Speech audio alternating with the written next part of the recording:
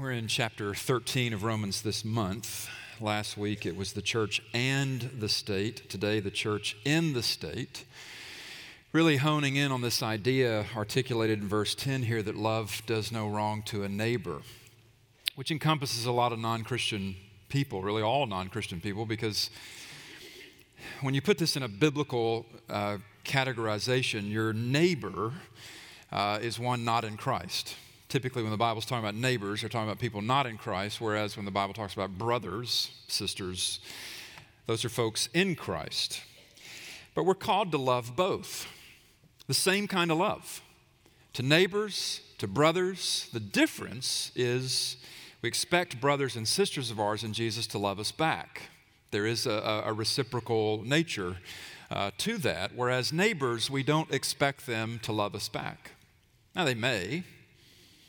Love for neighbor might return love for us, but it might flow only one way. And oftentimes, it does flow only one way. It may even be that our neighbors treat us as their enemies, regardless of how winsome or otherwise nice to them we might be. The church is attractive and offensive both. We've talked a lot about that particular principle through other series. But it's been observed that I think G.K. Chesterton was the one that said, the Lord calls us to love our neighbors and our enemies because they're usually one and the same person. And we've all found that to be true. And yet we all have a lot in common with our neighbors. Again, neighbors is looking outside the church to those we share the community with. And in sharing the community with them, that means that our neighbors are also governed as we are. We are all under someone's jurisdiction. And we discussed last week in this chapter what it means for the church to be governed, that being governed is included in this outworking of presenting ourselves to God as living sacrifices. That's chapter 12, verses 1 and 2. Everything now following is that action of saying, I am a living slain thing, which we talked about back in chapter 12. It's not a zombie idea, which is creepy. But it's the reality of I've rendered myself a burnt offering, that I've given myself over to God for His use in the world. And God says to us through His apostle here in this chapter, we are living in a shared world. This really comes home to us when we're in Christ. And that shared world is a governed world. And so Christians are to be neither ungovernable, nor are we to be dismissive of our neighbors. We've got it here in verse 10. Love does no wrong to a neighbor. Now, I want to, in picking back up here in chapter 13, I want to go back to chapter 12 for just a moment, to verses 14 and 15 in chapter 12, because I think this will help us with where we are in chapter 13. If you look back at chapter 12, verses 14 and 15, you get these one-liners. Bless those who persecute you. Bless and do not curse them. Rejoice with those who rejoice. Weep with those who weep. And I double back around to this because it gives us some shape, and we need that. You just read chapter 13, verse 10, love does no wrong to a neighbor, and you ask questions. Well, what does that look like? And you can go back into chapter 12, which is instruction for the body, both within the body and outside the body. And you can look back there in chapter 12 and you say, well, this is what gives it shape. Even if my neighbor persecutes me, I have a higher law that I'm under, and it is the law of love that's demonstrated here in the ministry and the self-sacrifice, self-giving of Christ. But governing authorities, we're in this context of governing authorities in Romans 13, governing authorities are also our neighbors. It's kind of a double function. And what chapter 12, verse 15 is talking about is empathy. Looking at it again there, 12:15. Just doubling back to this to give us a sense of how this is flavored in chapter 13. Chapter 12, verse 15, rejoice with those who rejoice, weep with those who weep. He's commending to us the quality of empathy, which doesn't come out of personality. It actually comes out of theology. I mean, my personality is not naturally empathetic. I hope that doesn't mean I'm cruel or, a hard person to be around, but I'm not naturally empathetic. Where I've gained in empathy is hopefully getting closer to Jesus and recognizing that He really does want me to put energies into learning how to treat my brothers and sisters, but also how to treat my neighbors. And empathy is, I love the definition that Joe Aldrich gave years ago, that empathy is the ability to become a naturalized citizen of another's world. It's a beautifully well put, because you are entering into another's world. Their joys you participate in, even if you want the same joy, but you don't get it. It's withheld for you, or just not something you're going to experience. And you weep with those who weep, even if you don't know what it's like to go through what they're going through. Empathy is the point. It's one way that love does no wrong to a neighbor, is we don't withhold empathy from them. But none of this is easy. This is not easy to do with one another among the body of Christ, much less outside to a neighbor.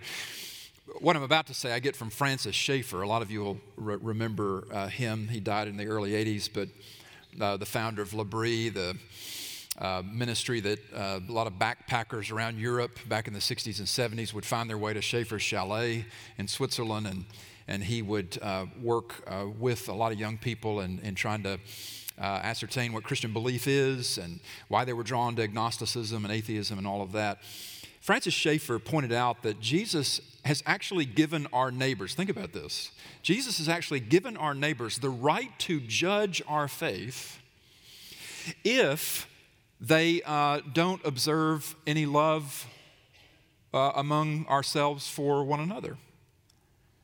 Schaeffer wrote, if people, by which he meant neighbors, by people, neighbors, people out there, if they observe to us that it seems to them that we don't love our fellow Christians, our people who are in Christ, if we hold grudges against each other and withhold empathy from one another, etc., and so on, Schaeffer said, our response to that should be to go home, get down on our knees, and ask God, are they right? Not to get angry at them, but to say, Lord, is my neighbor noticing something that's either a blind spot in me or just a point of disbelief or disobedience? Because when the neighbor says, it doesn't look like to me that Christians really do love each other, they're only exercising a prerogative that Jesus gave them. By this, all men will know you are my disciples if you have love one for another. He said that to the body. Now, here in chapter 13, in the context of being governed, I sure hope you're not hearing this as just some sort of glorified civics lesson, because there's a lot here for us to get, in that being governed is a big part of life. Whether we think about it or not, it is. And so in this context of being governed, we're told we won't wrong our neighbors. It's put principally, love does no wrong to a neighbor. I'm kind of keying on this here in verse 10, because the rest of it it's the hub that it all revolves around here. It's essentially saying that we're being told that we won't wrong our neighbors if we're operating in and by the law of love, the love of Jesus. And included within this, if you take as broad a view of this as we can, what we're being told here, that we don't wrong our neighbors by pushing them further from Christ if they see that we don't really love one another. It's actually unloving to neighbors also if we're unloving to one another within the body. And I think this is why a letter like 1 John exists, where over and over again, John is saying to us in that letter, how can you say you love God and hate your brother? And it gives the people outside the faith cause to be pushed further away from Christ when they don't see us loving one another. I want to come at our 3 verses here in chapter 13 today from 2 angles. Often take this tack. I think it's helpful. 2 angles. The first thing in looking at verses 8 through 10 that I want us to consider is the necessary restraint put on the church in the state. Not by the state, but the necessary restraint that God puts on the church in the state. That'll be our first point. And then second, our consideration will be the needed resiliency of the church in the state. So we'll talk about the necessary restraint put on the church in the state and the needed resiliency of the church in the state. First, the necessary restraint put on the church by God. That's what stood out to me when I first read verses 8 through 10, thinking about this sermon. Putting my thoughts together, I looked at the verses here and said, there's a lot of limitation here. Don't you see that as well? Verse 8, owe no one anything. That's restraining. That's limiting. All these thou shalt nots in verse 9. He's just quoting the Ten Commandments. They certainly restrain us, as well as thou shall at the end of verse 9. End of verse 9, he's basically saying that every commandment God gave is summed up in this word, you shall love your neighbor as yourself. It's restraint coming and going. What if my neighbor wrongs me and I want to avenge myself or feel that I need to? What if I want to trade in curses instead of blessing? Verse 10, love does no wrong to a neighbor. This constrains us. God is putting a kind of restraint on his church in the state. And I said this is necessary. Why is it necessary? Well, it's about accountability to higher law. For the Christian, it's not, we need to understand this. For a believer, it's not legislation from the state legislature or from Congress. It's not legislation that restrains us from wronging our neighbors. Christians operate in the world where we don't even need that. It's there because the world has fallen.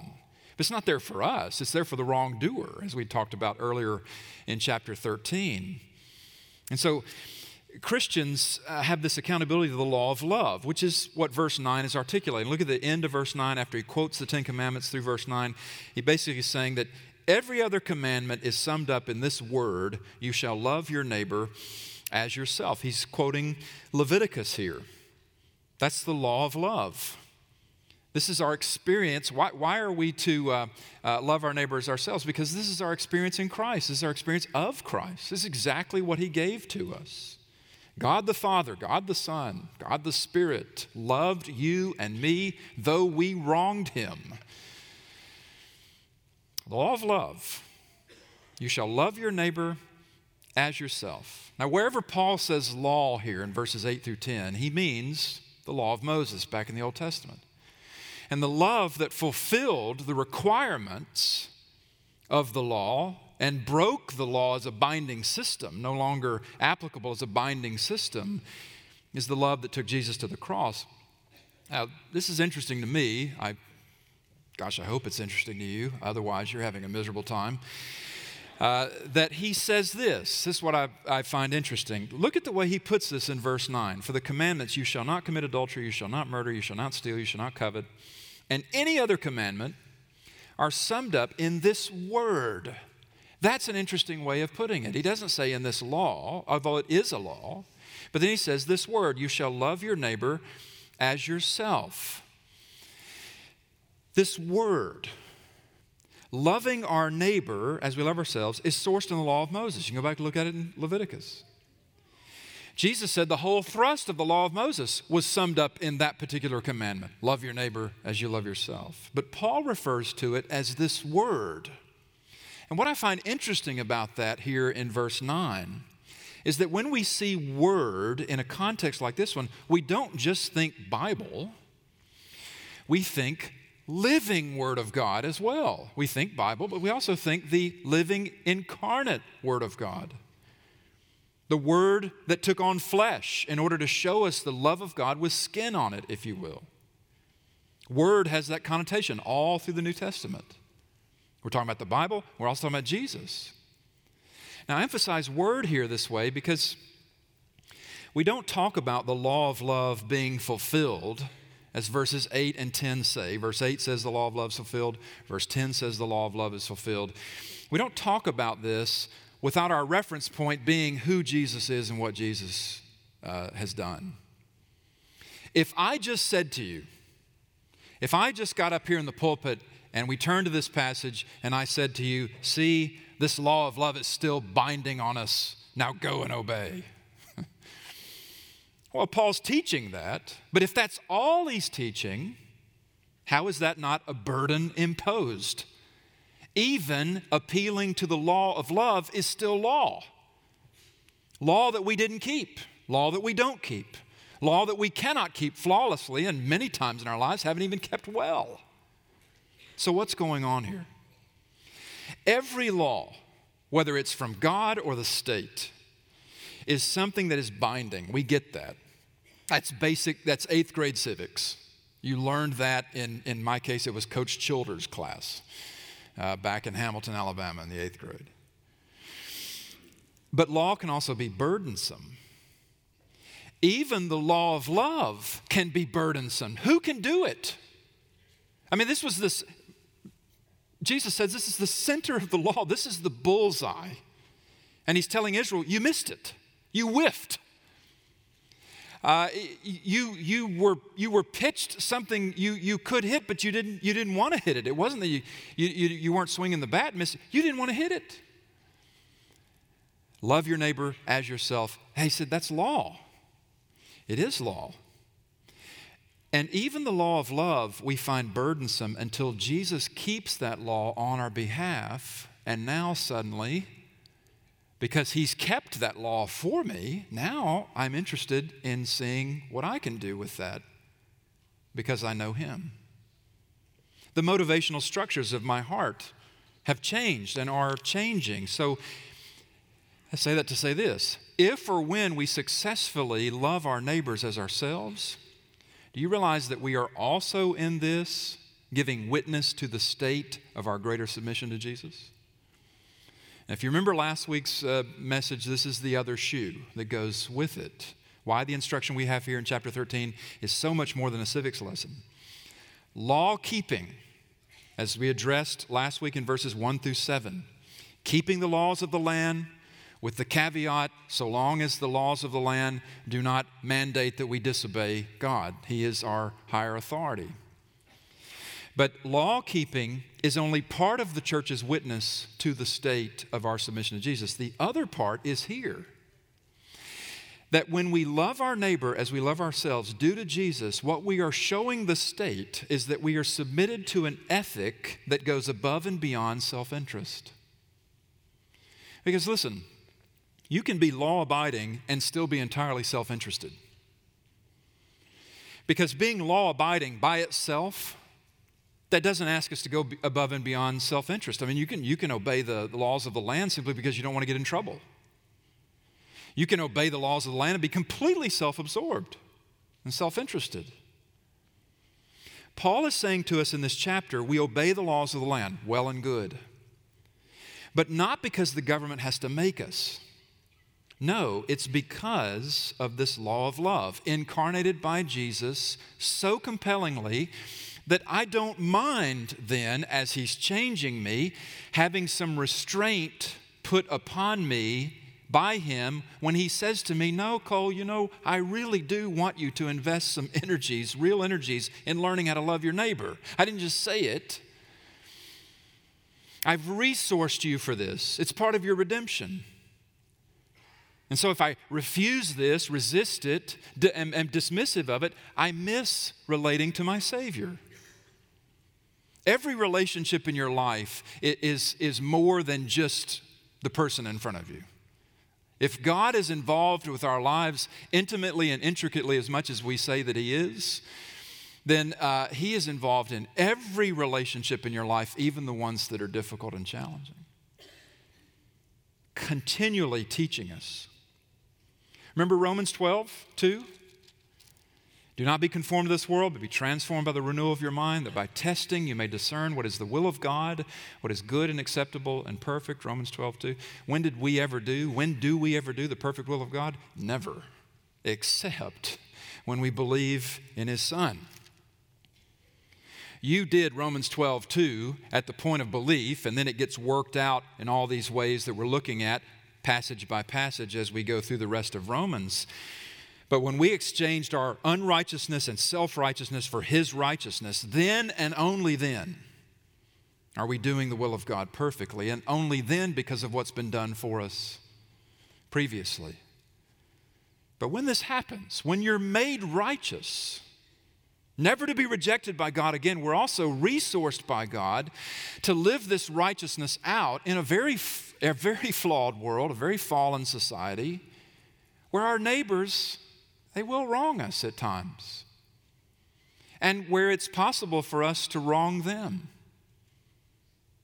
It's in Christ that it really comes home to us that this is a shared world, and my submission to Jesus makes up the biggest part in my sharing it. But I say again to you, none of this is easy to do. Obedience to God will in fact place us in great tension with the world. It will even place us in great tension with ourselves. But this is the necessary experience of restraint that is put upon the church in the state. Let me give you an incredible example of this from almost 50 years ago now. Many of you know the name John Perkins. I've heard him speak a few times. I've been pleased to meet him. John Perkins, way back during the civil rights era, was jailed in Brandon, Mississippi, just outside Jackson. And he describes in his story, A Quiet Revolution, what happened to him that night in that jail in Brandon, Mississippi. He'd been participating in a nonviolent civil rights march. The police intervened and took Perkins and some of his fellows to jail, and this is what happened. During my night in the jail at Brandon, God began something new in my life. In the midst of the crowded, noisy jailhouse, between the stomping and the blackjacking that we received, between the moments when one of the patrolmen put his pistol to my head and pulled the trigger, click, and when another later took a fork and bent the two middle prongs down and pushed the other two up my nose until blood came out, between the reality and the insanity, between the consciousness and unconsciousness that would sweep across my dizzy mind, between my terror and my unwillingness to break down, between my pain and my fear, and those little snatches of thought when in some miraculous way I could at once be the spectacle and the spectator, God pushed me past hatred, just for a little while, moments at a time. How could I hate when there was so much to pity? How could I hate people I suddenly did not recognize who had somehow moved past the outer limits of what it means to be human?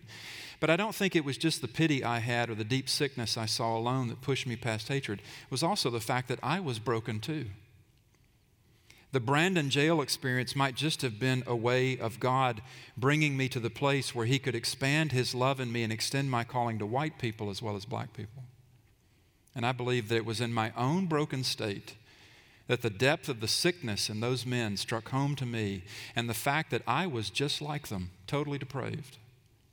I had evidence before me and in myself that every human being is depraved. There's something built into all of us that makes us want to be superior. If the black man had the advantage, he'd be just as bad. So I cannot hate the white man. It's a spiritual problem, black or white. We all need to be born again.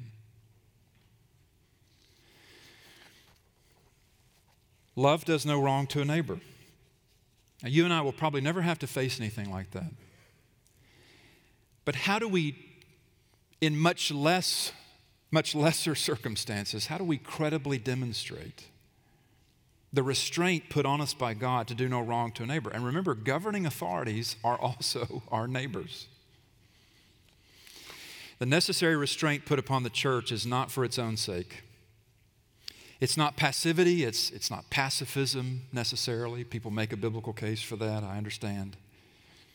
What this is designed to do is to give us a kind of leverage, actually, wherein we make submission to Jesus credible.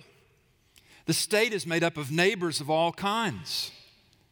And our interest in the state is to show that we are submitted to an ethic that goes above and beyond self-interest, which is entirely attributable to the transformative relationship Jesus has established with us in His keeping the law of love flawlessly. The state wants us to keep its laws, obviously. But the state needs to see us also going above and beyond self-interest. Because as we do, we point above and beyond ourselves to the one who works this in us. And so, verse 10, love does no wrong to a neighbor. Ray Ortland, pastor in Nashville, has written that after we mistreat someone, if we let ourselves get away with it, we know we mistreated them. We kind of let ourselves get away with it. We let ourselves do it. He says what happens inside of us is we go into the turbo mode of self-justification. He says we find more and more faults in that person in order to justify an exalted image of ourselves. It's a very tangled web we weave when we need to do wrong to another, when we need to run another down, when we need to misconstrue what they're about. God puts a restraint upon us in these ways so that we don't get all tangled up in our own self-deceit. It's a pitiful thing to see. You've heard it said that love is blind. There's reasons why people say that. But actually, when you're operating from a gospel perspective, love sees quite well. Love sees its way clear of wronging our neighbors out of a higher allegiance to who Jesus is, what he's about, and what I want my neighbors to experience of him. The self-deceit that would justify wronging my neighbors, that's what's blind.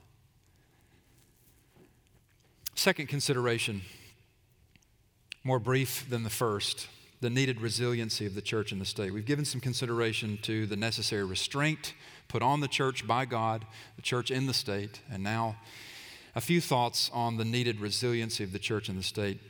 Again, we're in this context of being governed, being subject to governing authorities, whether we like them or not.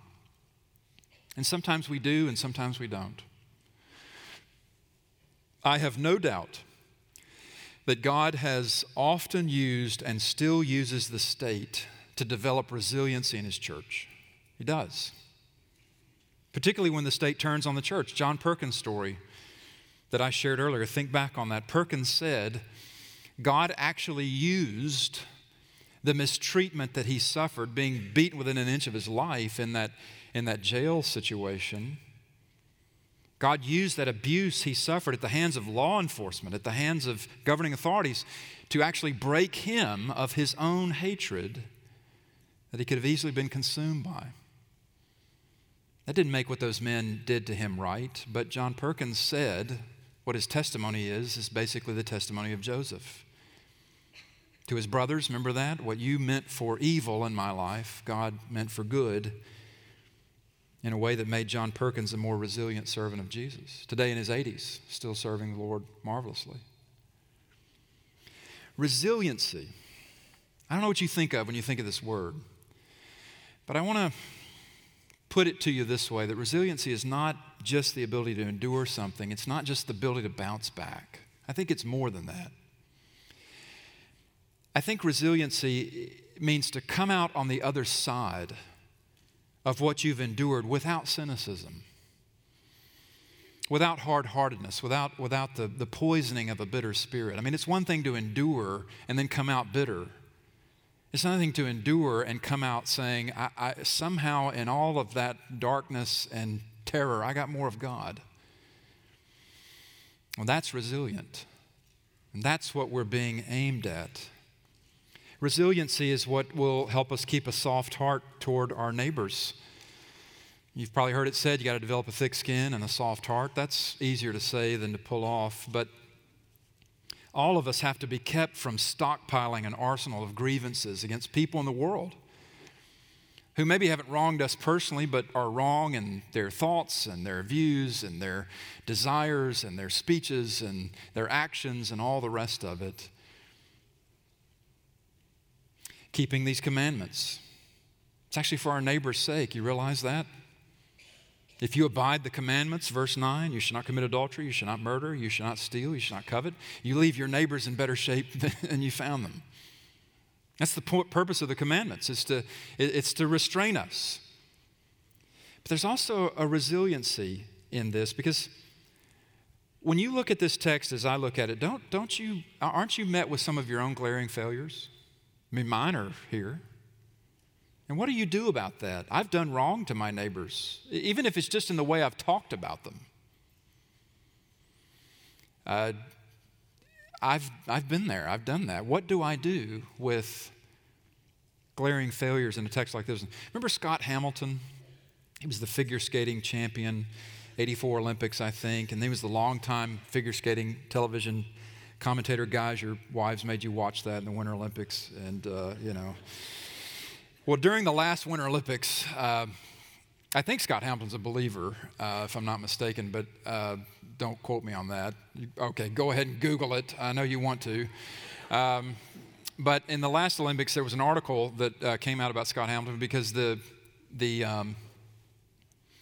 his commentary was no longer needed on the NBC networks. They'd given the figure skating to two other former skaters. And they were asking him about this. And here's what he said. I calculated once how many times I fell during my skating career. 41,600 times, he said. But I got up 41,600 times. Scott Hamilton said that's the muscle you have to build in your psyche, the one that reminds you to just get up. Well, that psychic muscle is built in failure. Spiritual muscle, resiliency, is built the same way too. And I don't mean to suggest that all failure is the same. I wouldn't say that it's not. There are catastrophic failures with consequences one may not be able to get up from. It's one thing for an Olympian to fall thousands of times on his way to a gold medal. Scott Hamilton had to get his jumps and his signature backflip just right. But even with all his falls and years of practice and competitions, he was clearly not a failure at figure skating. What I'm trying to say to you is that when it comes to the truth before us here in this text, I don't find it easy. But I want you to understand that growth is a form of succeeding. I think we underestimate this. We want strides in Christ, and sometimes steps is enough. Resiliency is a muscle that needs to be developed. And so I say growth is a form of succeeding, but you don't grow without some experiences in failing. Have you ever left someone owing them something? Have you broken these commandments? Have you wronged your neighbor? Okay, probably all have. But what have you learned? What have you learned? Have you learned anything from those failures? Have you grown to where it takes more now to get you to fail? And you see the progress. You are a better neighbor now. You don't covet like you used to. You experience more contentment, and you know you do.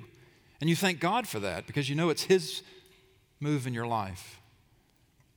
This truth cleanses even as it confronts. I needed it this week. Growth is a form of succeeding. I had a growth curve even this week. Angry preaching is a failure of preaching. I've known that a long time. Ambrose Bierce, the old 19th century novelist, said, "Speak when you're angry, and you make the best speech you'll ever regret." There's a lot of truth to that. I wasn't angry at you leading up to making some points last week, which I knew would be controversial in the context of governing authority, where I critiqued how evangelicals often baptize our patriotism. I'd written it into my notes, but then suddenly when I got into it, I was angry, and I tried to deny it. It wasn't directed at anyone here, though there's been evidence in my 16 years here of people in our congregation baptizing their patriotism and equating the church and the state and all of that. But I put the finger in your chest last week, and I had a number of people affirm the point that I was trying to make and appreciated the courage it took in this conservative context. But that was really about my dad. We conflicted on this point of baptized patriotism. His conservatism got more inflamed as he got older. And he didn't appreciate me not seeing things his way. I felt he was wronging his neighbors in how he carried his views. Without going into detail, our otherwise good relationship got strained. This is not what you talk about at the funeral, but it's what you process. And so I realized in the moment last Sunday when I was off on that branch, sawing myself off of it, I clearly haven't resolved some of that. And so what I said last week, the legitimate point that I was trying to make, it came out too hot. I think what I've realized over the last couple of months since Dad died in March is that grief over the loss of a father, the finality of last illness, the grief of loss can begin way before then when something comes between us and stays there and a part of your relationship dies. Namely, the enjoyable part. And so when I found myself saying last week, I've confronted you on this point before and you don't listen to me, I wasn't talking to you. And that was unprofessional of me. But I didn't know that was going to happen until it did. So forgive me the offense that caused a number of you. And I regret in causing offense that a point you probably need to grapple with, was lost because my manner was off. Love does no wrong to a neighbor. Love does no wrong to a father. At least it tries not to. Love does no wrong to anyone. I don't know about you. Maybe I'm more prideful than most. I wouldn't doubt it if I am. But I just don't find this truth easy at all. And yet at the same time, I find myself unbelievably aggravated when we don't follow it. How much more clear could Jesus be? And yet I'm an evangelical, and you are, and I know evangelicals, and I know that we give ourselves all these self-justifications for taking what Jesus said and fleshing it. When it comes to people in government we don't like or people we do like, it's just a crazy time. But you know what the next verse says? Verse 11. Besides this, you know the time, this is where we'll pick up next week, that the hour has come for you to wake from sleep. For salvation is nearer to us now than we first believed. And I say, thank God. I love that that's put right here. Because just when I'm feeling bad about how hard I find this truth, the Lord says, there's a limited time for application. And then I'm going to rescue you and it'll all be fine.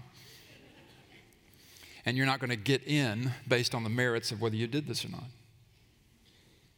And see, that makes me want to do it all the more. It's funny how that motivation works. It's not that I want to do obedience because I feel like I've got to get or keep the Lord's approval. It really is better when it comes from, man, you've got His approval. And now obey. Now trust that what He directs, the paths in which He directs us are the best paths.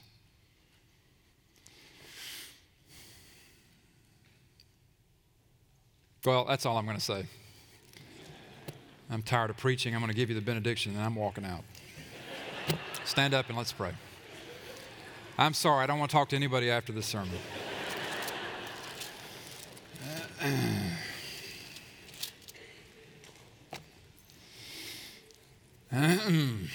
Finally, brothers, rejoice, aim for restoration, comfort one another, agree with one another, live in peace, and the God of love and peace will be with you. The grace of the Lord Jesus Christ and the love of God and the fellowship of the Holy Spirit be with you all. Amen.